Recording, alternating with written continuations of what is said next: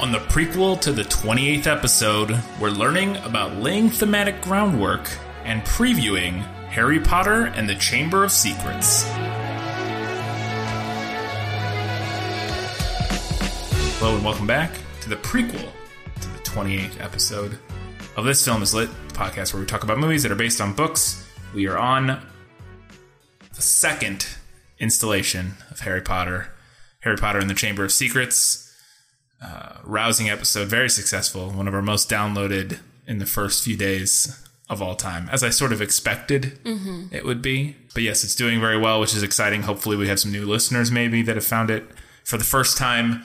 If so, this is our prequel episodes, which we do. They're usually a little bit shorter. We usually talk about some, but they're also maybe more informative in some ways. Not more informative, but we have our Learning Things with This Film Is Lit segment where we talk about literary techniques and that sort of thing, and sometimes film techniques based on techniques. And especially if we can find a way to where they correlate. Where one episode we talked about epistolary novels and what that is, and then how that is portrayed in film, with the example being The Martian. So you can go back and listen to that prequel episode if you haven't heard it. But so we like to do things like that in the prequel episodes. That's what these are. And then we preview, which is kind of just fun facts and interesting tidbits about the upcoming movie/book. So that's what these are. Like I said, they're usually a little bit shorter. So let's get into our first segment, Learning Things with This Film Is Lit, laying thematic groundwork. No matter what anybody tells you, words and ideas can change the world. Okay, so that's what I called it. I called it laying thematic groundwork. We're not going to talk about like how to do that or anything like that. This isn't we're not teaching you how to do these things. It's just sort of a cursory, introductory to some concepts type of thing. Right, and we're going to talk a little bit specifically about what Rowling does in this book. Yeah. So on our last episode, the main episode about Sorcerer's Stone, we talked a little bit about Rowling's impressive planning ahead skills. And this is kind of like an offshoot of that. Yeah. We mentioned how she teases major plot points that come way later, not even in the book, way later in the series. In the first book, that the first time you're reading it, you would never even catch little things like seemed like Snape could read minds. Mentions of minor characters. Aunt Marge is mentioned. Other things like that. Little things that seem like just throwaway, one-off, not important lines, but actually come back in big ways later in the series. Right. She's very, very good at laying groundwork. Yes. I almost want to call them like reverse Easter eggs. Yes, they kind of are, because or you might even just be Easter eggs. I think an Easter egg is usually like something that you would recognize when you see it. Yes, right. This is more like when you go back after the fact, you're like, oh hey, repeat reading Easter eggs. So anyway, I wanted to bring this up. Repeaster eggs. Repeaster eggs. I don't like that at all. Nope. Continue. Don't like that at all. You're in timeout. So in book 2 is where we see Rowling really start to lay the groundwork for some of Harry Potter series' major themes. And I want to offer a little bit of a disclaimer here. I'm not saying that we don't see these themes in book 1. We absolutely do. It's just that book 2 is where they kind of start to be thrown into sharper relief. Both her as the writer and us as the readers are able to focus on those themes a little bit more, in part because we're not quite as focused on world building as we are in the first book. Yeah. So we're able to put a little bit more focus on those thematic elements. Should I explain what a theme is? Yeah, probably a little bit. Just especially because even without, a lot of people probably know what themes are, but sometimes thematic isn't as necessarily, doesn't follow as clearly for everybody. I know I had trouble initially, or I didn't realize initially what thematic meant. And then I was like, oh, theme. Okay, I get it. Right. But like, yeah. So real quick. So a theme is an overarching idea or message that you find throughout a piece of work, whether that's a book or a movie or a series of books or movies, yes, what have you. So it could be an idea, something like friendship can be a theme, or it can be a more clear message, like racism is bad, can also be a theme. In terms of a very prominent theme in Lord of the Rings, environmentalism versus sort of, not environmentalism, but agrarian society versus industrialized society. Yes, kind of Tolkien was not one for the industrialism. No. And so obviously the orcs represent industrialization, whereas the hobbits sort of represent agrarian, more peaceful, green society, if you will. So I want to talk about, there are a lot of themes in Harry Potter. We're not going to talk about all of them. That could be like a several episode series in and of itself. And they don't all pop up in this one. I mean, you get more coming later with later books. And we're going to focus on mainly big ones from this book, but also play out throughout the course of the series. Right. So these are 4 bigger themes that Rowling really focuses on in this book. So one of the big things is an examination of what makes a person who they are, which we see throughout the story, maintaining that Harry's choices are what makes him who he is. Yes. More so than any aspect of his birth or his heritage. Yes. We have the Dumbledore quote. It's Dumbledore. It is, yeah. I mean, right? Dumbledore says it about as plainly as you can say and it. It's one of my favorite quotes from Harry Potter, like bar none. It is our choices that make us who we truly are, far more than our abilities. So we have that pretty much spelled out for us. Which, if you're a determinist like me, doesn't make any sense, but it's a whole other thing for another time. Yeah. We'll assume free will exists in the Harry Potter universe. We're not getting into it. I know. Just for the sake of that quote, we'll assume free will exists in the Harry Potter universe. Yeah. Sorry, continue. But we also see this theme exemplified through characters who attempt to conceal their true identities. Most obviously, we have Professor Lockhart. Yes. Who pretends to be someone who is brave and knowledgeable and pretty fantastic, when actually what he is a very charming liar. Yes. We also have the mystery of the identity of the heir of Slytherin. A much talked about and theorized about mysterious identity. You mean within throughout the book? Yes. Yeah. Yeah, we don't find out who the heir of Slytherin is until the very end. Final couple chapters, yeah. So our second big theme, then, and this is one that a lot of people are going to recognize. It's something that appears throughout the series that a lot of people talk about. And book 2 is where we really start to get our racism metaphor. Yeah. So we have the treatment of non-human characters is one way that we see this. Mostly shown through the introduction of house elves. We learn what they are, and we learn that wizards view them as lesser than. Yeah. They're essentially slaves. Yeah. Sometimes by choice, It gets a little stickier. I say by choice. I mean, you can quibble about what that even means in that in the context of house elves. But I mean, some of technically the Hogwarts ones are, I think, implied somewhat by choice. Maybe not. I don't even. Well, I think it gets a little stickier in like book 4. I think. Yeah. Where we get into the whole start subplot to meet with other house elves, with Hermione and the House Elf Defense League, or whatever it's called. But for book 2, we meet Dobby. Right? Dobby is our introduction to house elves, and we see the horrific abuse that he endures at the hands of his quote-unquote family. Very clearly an unwilling servitude that he is in. Yes.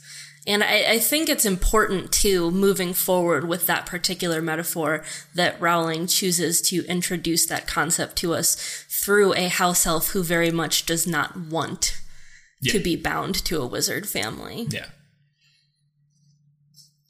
A little more comical example of this same concept, where we see this racism theme, is through the denoming of the Weasleys' garden. It's kind of played for laughs. It's kind of played out like it's not that big of a deal. Yeah. But when you look at that scene and you really think about it, these are living sentient beings and they're just picking them up and flinging them through the air out of the garden. Yes.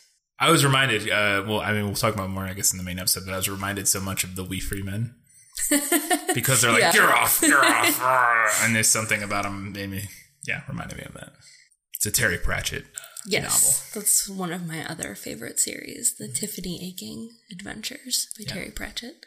Anyway, so we have the treatment of non-human characters, and we also start to see the racism metaphor through the treatment of non-magical characters with the introduction of the term mudblood as a slur for a muggle-born witch or wizard.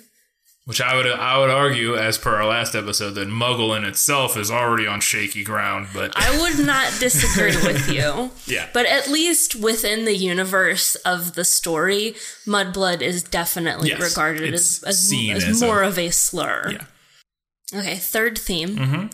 We're getting into some more interesting stuff here, I think. Stuff that we see come back maybe around book 5. We have criticism of institutional authority, as seen through, again, Lockhart. He's a teacher, someone that we are taught to respect, right? But he's portrayed as incompetent and self-serving, right? Yeah. Not worthy of our respect. Yeah. Even though we're told, oh, he's a teacher, you have to respect him. Okay? Yeah. So Rowling is kind of undermining that institutional idea of a teacher always being someone you have to respect. Ministry of Magic continues to be presented as ineffectual and more concerned with like bureaucratic minutiae than any kind of actual real problem. Yeah. And again, that's something else that escalates throughout the series. Yeah, it gets way worse. Yes. As the series goes on. But we're laying the groundwork for it here because nobody is ever particularly complimentary of the Ministry of Magic. You know, like everybody's always kind of like, Oh, yeah. Ministry. Yeah, no, nobody really, likes them or cares about them. Even people that work for them are like, like Arthur Weasley's like, The last example of this criticism of institutional authority that I want to bring up I think is kind of interesting. It's not something that I noticed when I was younger. I mean, I didn't notice a lot of this when I was younger, but, I was a kid. So at the beginning of the book, Dumbledore says that if Harry and Ron break any more school rules, he's going to expel them. Yeah. Right? That's the law that he lays down. Then at the end of the book, McGonagall literally says, like, you probably broke about 100 school rules to go and do this thing that you did, but Dumbledore doesn't expel them, right? He walks back on that promise, which within the world of the story, technically it undermines his own authority, technically, right? But it also kind of symbolically undermines the authority of the educational institution itself. Right? The message kind of becomes, well, the school's rules don't really mean anything. Yeah, I would see it more from the angle of that context is important in regards to rules. I don't disagree with you, but I still think it's a good example of this thematic idea of the criticism of institutions. Yeah. And that or the criticism that makes a lot of sense there is that sometimes institutions do not take into account the context of a situation when enforcing rules. And so it is a criticism, or not. The fact that they don't enforce the blanket rule of, you broke the rules, you're going to get expelled, sheds light on that. Maybe, at least in my opinion, I think that's the proper response, is that the context is what matters. Because in the beginning they broke a rule, but it was for no real purpose, because the reason he wasn't going to expel them at the beginning is because they couldn't get through the thing. They couldn't get through the barrier to platform 9 3/4, so they take the car and fly it all the way to Hogwarts. Whereas and he explains very clearly, if you had thought about it for like 10 seconds, you could have just waited and got an out. Like, it's not like you weren't going to get to Hogwarts at some point if you didn't, if you didn't immediately take a car and fly there. You could have, So it was a poor decision to break the rules in that instance. Whereas at the end, it was a good decision to break the rules. And so I think it's kind of brings that into the equation. So our fourth and final theme that I want to bring up is something that is very important to me, especially right about now. Yeah. It's warning against passive acceptance of information, especially from sources whose motives and reliability cannot be checked. So the really obvious example of this is Tom Riddle's diary. Both Ginny and Harry accept information from that artifact without much critical thought at all. Yeah, they just assume it's they just assume it's legit. Yeah. A more lighthearted example is Lockhart's books, which have a pretty clear agenda when you stop to think about it. The agenda is to make him seem amazing. Yeah. But in reality, they are part plagiarism and part fabrication. Yeah. Right? They're not real. I was going to mention earlier that baked into the criticism of... It's not a major recurring theme, but speaking of Lockhart, there's definitely a criticism of celebrity. Yeah. In this particular book. Again, doesn't really come back from my memory very much throughout the rest of the books that I can remember.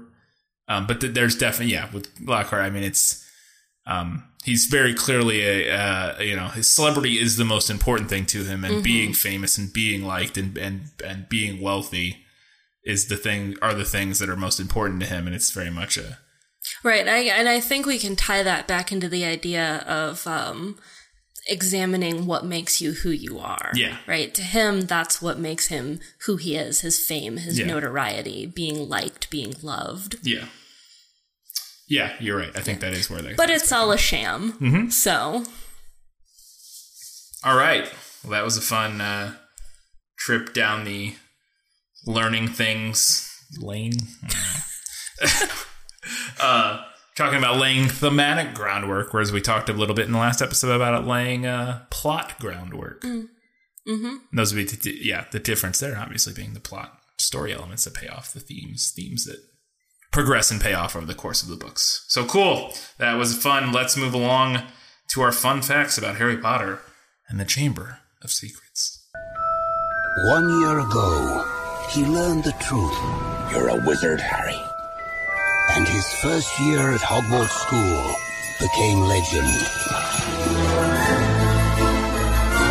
And so, for Harry Potter and his friends, another year begins. Bloody birds a menace. Harry Potter and the Chamber of Secrets, released in July 1998 in the UK and June 1999 in the US.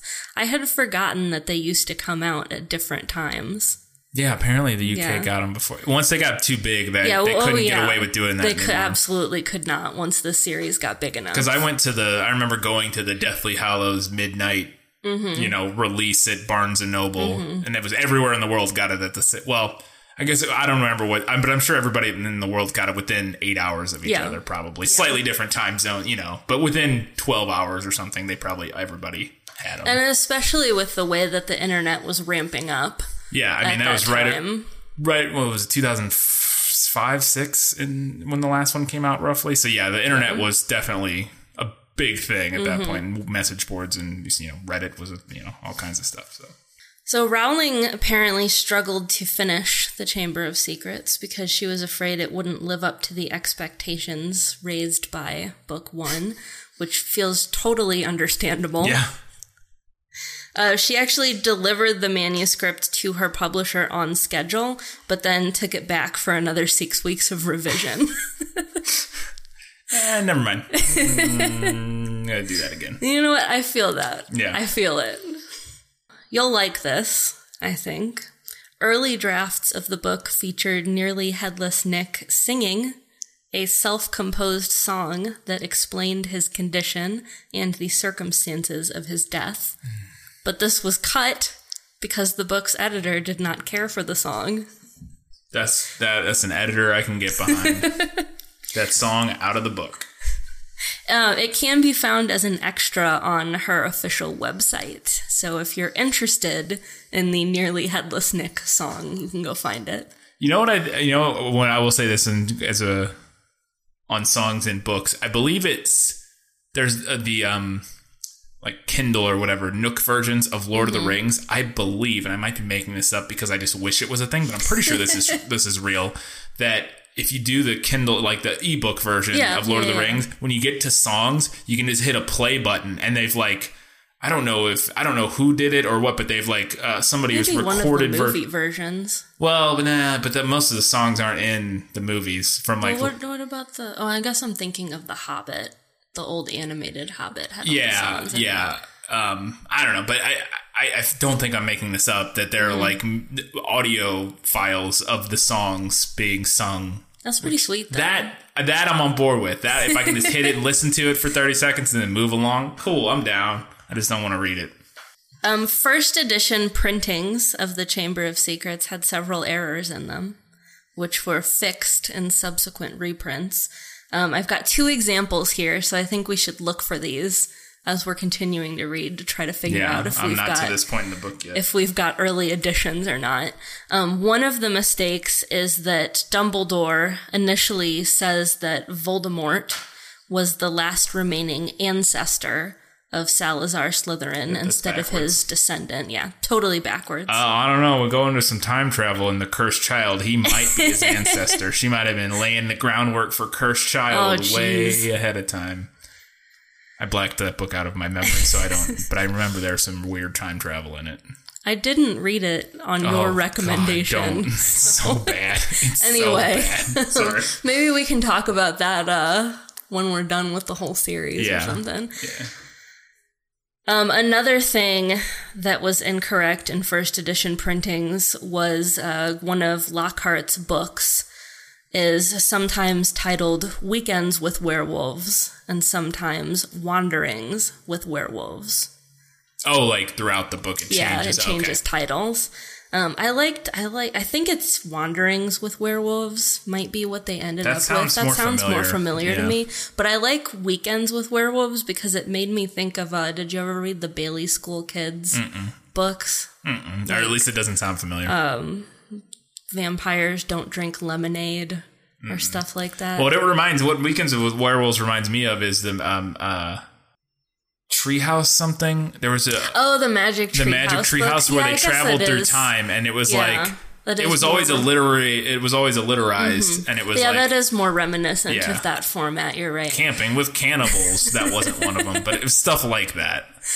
I loved those books. Like Night of the Ninja was one of them that I remember. I only read a couple of those. I love those. That was one of my favorite book series when I was a little kid, just because it was like Doctor Who kind of in retrospect, but like just 2 little kids in a TARDIS treehouse. By like reading books, right? I think so. They opened a book and then went to the location of whatever it was. I think so. I can't remember exactly, but in retrospect, it is. I didn't think about this. I came to my love of Doctor Who way later in life. And now in retrospect, I remember I loved that book series. And it's basically their treehouse was a TARDIS, and they were basically. Yeah. All right.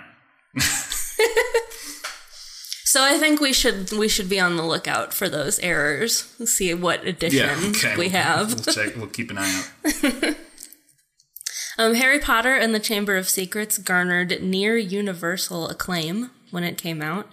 Critics and audiences both really liked it, with the biggest complaints being that some critics considered the final battle to be a little too scary for young kids. I saw somebody, I didn't write it down because I couldn't find like where this person said it. It was just like the name of a random reviewer. Right. Like said that it was on par with Stephen King. And I was like, yeah, okay. I don't think that's right. Sure. I don't recall it being that scary, but all right. And then, of course, religious people were still complaining about witchcraft as they do. That never ended. Yeah, that's still going on. Interestingly, though, after all 7 books had come out, some critics backtracked on their initial praise of the Chamber of Secrets and said it was the weakest in the series, citing its plot as near identical to the first book, which... Not wrong. I mean, especially after you've read the rest. I can see going back and going... Because I think in retrospect, I think it's probably...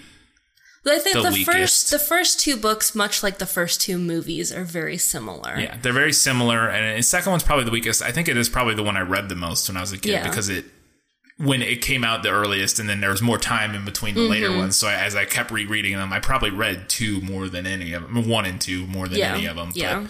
But in retrospect, looking back, it probably is one of the weaker ones, maybe, but it's still Another thing that they point to in that argument is Fawkes' appearance at the end as an instance of Deus Ex Machina, which I don't disagree with. Yeah, not necessarily, but most people often misuse Deus Ex Machina because they don't know what it means. But I'd have to think on it, and as I'm rereading it and see if I think it fits, but we'll see. Yeah. Chamber of Secrets won several awards, including the 1998 Carnegie Award and the British Book Awards Children's Book of the Year, making Rowling the first author to win that particular award 2 years in a row. It also received the first ever Children's Book Award from the Scottish Arts Council. So I like to think that they read this and made an award just for it. And my final fun fact is something that has come up a lot in the years since these books have been out. This is the book that reveals that Harry Potter takes place in the 90s. Oh, yeah. As you can add Nearly Headless Nick's 500th death day of 1492 to come up with the quote-unquote present date of 1992. There you go. Set in the 90s, which makes sense. Although we don't see much of the outside world, but... Yeah. There is an instance where one of the girls is wearing an ornamental butterfly in her hair. So... There you go. To me, that says 90s. 90s. All right, let's talk about Harry Potter and the Chamber of Secrets, the film. Their education in the magical arts continues. Pixies. Laugh if you will, Mr. Finnegan. See what you make of them. No! Old rivalries grow stronger. Slytherin's got a new seeker. Malfoy. You nearly got me, Potter! And something in the school's dark past will be awakened. The Chamber of Secrets has indeed been opened. Came out in 2002, a year later. This is the closest gap between, other than 7 Part 1 and 2, which are also a year apart, I think. Because they were filmed at the same time and just released in 2 parts. But these ones were filmed. So filming for this film, for Chamber of Secrets, started 3 days after the premiere of Sorcerer's Stone. Oof. So they were turned around real quick. It's Chris Columbus's second and last Harry Potter directorial effort. We went on to different directors. Well, 3 and 4 had different directors, and then 5, 6, and 7 all had David Yates. I looked it up. 4 was different, and now I can't remember his name, but it wasn't David Yates. And then Alfonso Cuarón famously did 3. So somebody else did 4. Somebody kind of strange who doesn't really fit. Although David Yates at the time, I don't think necessarily would have fit in the universe, but it all worked out. Frank Oz was asked to direct it, apparently. Really? So maybe the idea wasn't for Columbus to direct the first 2. It sounds like they asked Frank Oz, and he was like, no. Which seems strange, but seems like it kind of be right up his alley. Yeah, he declined, according to him in an interview. I don't know if that's ever been confirmed outside of that, but so in this film in book and film, we get the introduction of Parseltongue. This is where Harry realizes he can talk to snakes. Well, so I guess technically it's introduced in 1, but we don't know what it is. Happening. There's no. But we start to realize what it is in this one, and so it has to be portrayed in the film. So they hired a University of Cambridge linguistics professor named Francis Noland, who actually constructed the language. And I found a really interesting a blog called, and I want to credit it because I came across it, the All Things Linguistic blog allthingslinguistic.com. They also have a podcast if you're into linguistics. I can't remember. I can't remember what it's called. But if you go to that website, it has a link to their podcast on there. So, so this person went to a speech by Francis Nolan, and he was talking about how he created the Parseltongue for the movie. And I thought this was really interesting. So the phonology, he said, it has no rounded vowels or labial consonants. And some of these things you might have to look up to know what they are. I kind of know vaguely what they are. But the reason it doesn't have any rounded vowels or labial consonants is because snakes don't have lips, or their lips aren't very flexible. Right. So he based his inspiration... Like a snake can't make like an ooh sound. Yeah, an ooh sound. Interesting. It's got pharyngeal consonants, and the reason for that is because some snakes like to constrict things. So pharyngeal consonants are ones where you constrict your throat to say them. I'm trying to think of an example. Maybe if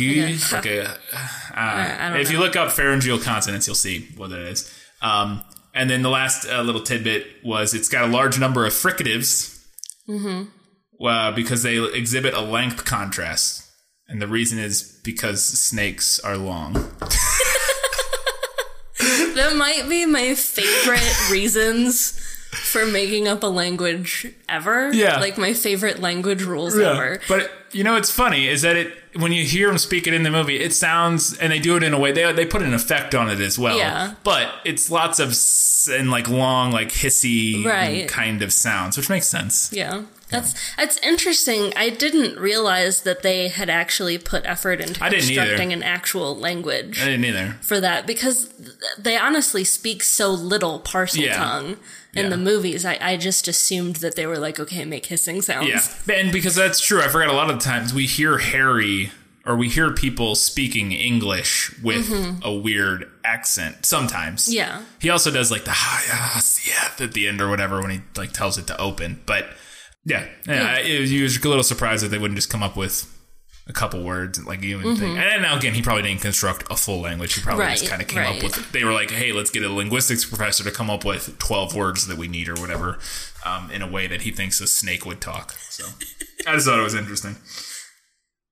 This movie started using handheld camera for a lot of, and I hadn't thought about this or noticed this. I think I noticed it more in later films. But in the first one, they didn't use a handheld at all. But in this one, they start using handheld. And that's opposed to having it on a tripod or on a jib or on a dolly or something. So it just adds, when you shoot, obviously, when you shoot home videos and when how a handheld camera looks, there's slight shake to it. There's movement to it. There's it's a kinetic feel to it that sort of adds, it gives it a kinetic feel and makes it look less cinematic.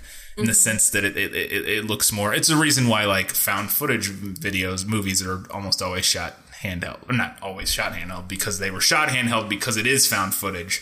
But it makes it feel a little more real. Like you're there, as opposed to you're watching a movie, necessarily. Interesting. Like a good example, it's the reason, all of Parks and Rec and The Office... Now, that's a very specific example of handheld where it's a documentary style handheld where you're seeing their zooms and all this stuff like that. And then not to mention ignoring the interview part, just when you're watching action play out and that's handheld is because they want it to feel like you're watching something real happening as opposed to watching a film. Right. As opposed to a 3-camera setup and a sitcom. And a 3-camera setup is those are not normally handheld, so that's true. But 3 cameras is a whole nother bag of worms that makes it even feel more. I'm not a fan of 3-camera setup. I know you're not, but I thought it would be something like a good contrast. Yeah. In 3-camera setups, they're almost always on a big tripod of some sort. And it feels like you're watching something that's on a soundstage. Yeah. Well, that's too because you are shooting on a soundstage. But as opposed to being in the room with someone. And you can make it feel like you're in the room without shooting handheld, and make it feel like real sets without shooting handheld. That's very doable. But handheld I guess the best way, I should have stopped at the very beginning when I said it adds a kinetic feel to it, and it makes things feel a little more like Breaking Bad is almost entirely shot handheld. And it just adds sort of a tension to everything because the camera's always moving. Okay. So Apparently, Daniel Radcliffe had to shave his leg for the final scene where he pulls up his pants and shows that he doesn't have a sock on. What? Apparently, he had hairy legs already at 12. I don't know. They said it. I found this on IMDb. So they made him shave his leg? I get that's what it says for the Dobby scene. That's I have to have you clarify what this is. okay. The opal necklace, which plays an important role in the Half-Blood Prince, can briefly be glimpsed inside a display case in Borgin and Burke's in Nocturne Alley. Opal necklace. It just said that was all it was described as. It's not talking about the locket, are they? No, that I think is there's a scene. Although I thought that happened in Order of the Phoenix, but maybe I'm misremembering. It could be. This is an IMDb trivia thing. It could be a mistake. But it's in one of those two where one of the like more secondary or tertiary characters. Oh, yes. It's like cursed and Yes. she touches it. I don't remember which one. I don't remember who it was. Angelina Johnson or one of those. Yeah. Or Katie. Oh, it was Katie Bell. Katie Bell. Yeah. Yes. Yeah, I don't recall which book that is, but I guess it probably is the Half-Blood Prince. It would have been Half-Blood Prince. Yes, that was, it's the one with what's his name?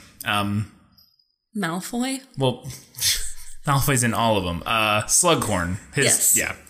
Right. Okay. So yeah, it is 6. It's the one the cursed necklace that makes Katie Bell almost die. Right. Because they're trying to kill. Yeah. Spoilers. So interesting. So look out for that. It's apparently there. Same one. And that makes sense. yeah. Interesting that they would know that this far ahead to have that. Or maybe again, this is a case of they didn't know that, but they just wanted a cool old necklace. And then they're like, wait a second. We had that cool old necklace from 2 laying around. That would be cool if we made that the one. But we also know that Rowling occasionally told them things that would be important later. She was heavily involved in the production. So it could be. It's just, to me, that seems like a very specific detail for her even to have. Right. Like, that's not like a big character moment. That's sort of a minor plot point from, but again, she's that good. I wouldn't be surprised. She connects the dots like that. Yep. Although it's based on the second shortest book, which is the first one is the shortest. This is the longest film. Is it? Apparently. Harry Potter and the Order of the Phoenix, which is based on the longest book, is the second shortest film.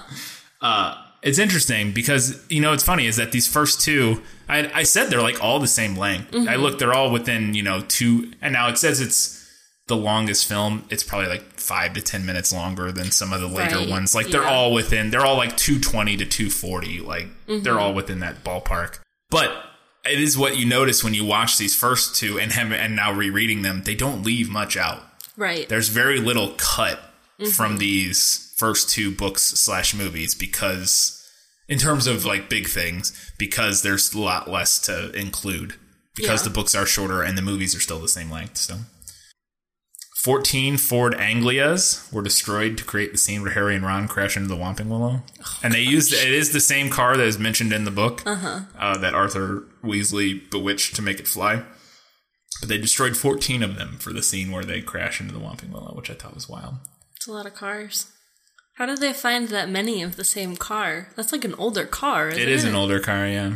I probably just have them sitting around over there. I mean, it's not that old of a car. I think it's like from the 80s, maybe. Oh, okay. I was thinking it was a little older than that. Maybe 70s, but it's not like a crazy old car. There are 2 instances in this movie where you can see copies of the Harry Potter novels in the movie.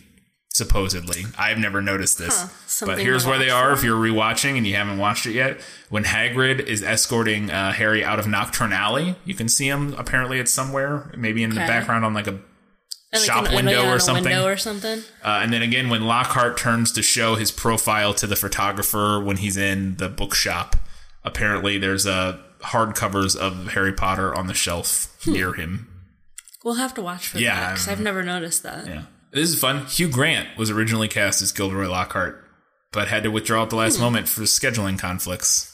That would have been interesting. Yeah, he would have has worked. The he right would have been look. fine. Yeah, the right look, and he can be kind of pompous and smarmy. Yeah, smarmy British guy. Yeah. I mean, Kenneth Branagh's great, but Kenneth Branagh kills it. Yeah, he's perfect. But yeah, Hugh Grant I think would have been fine too. And finally, Eddie Redmayne eventually cast as Newt Scamander in the Fantastic Beasts films, auditioned for the role of Tom Riddle. Really? Yep. didn't get it. Lost it out to some other guy. Went to that handsome guy. Yeah, who was 27, I read at the time. There's 2 characters in this that are played by much older people, even though they are kids. One is him. Tom Riddle's played like a 27-year-old. Mm-hmm. Well, the older Tom Riddle. Right. Because we see little kid versions of him. And Moaning Myrtle, played by like a 36-year-old. I think I did know that. The oldest Hogwarts student portrayed by... the oldest actor to portray a Hogwarts student was her, the character that plays, or the actress that plays Moaning Myrtle, who's also in an episode of Doctor Who. Although most of the people in this show have been in these movies have been in an episode of Doctor Who at some point. So that's all I got. I mean, there's a bunch more, but I would just go on for hours. And those were the most interesting things I found that I thought would be fun to look out for when you're rewatching the film, because that's it. Next week, we're talking about Harry Potter and the Chamber of Secrets. Until that time comes, if you could do us a big favor, subscribe. No, you don't subscribe, rate, and review us on iTunes or Stitcher or wherever else you download our podcast. You can also rate and review us on Facebook. You can go to our Facebook page, our Twitter, our Goodreads, our Instagram. We have all of those. Katie posts pictures and fun memes and whatnot. She handles all that. Occasionally I'll be like, Katie should post a picture of that, but I let her do the rest of that. She's pretty good at it. But yeah, you can check us out on all social media. Just search This Film Is Lit. I think that's it. So until next time, keep reading books, keep watching movies, and keep being awesome.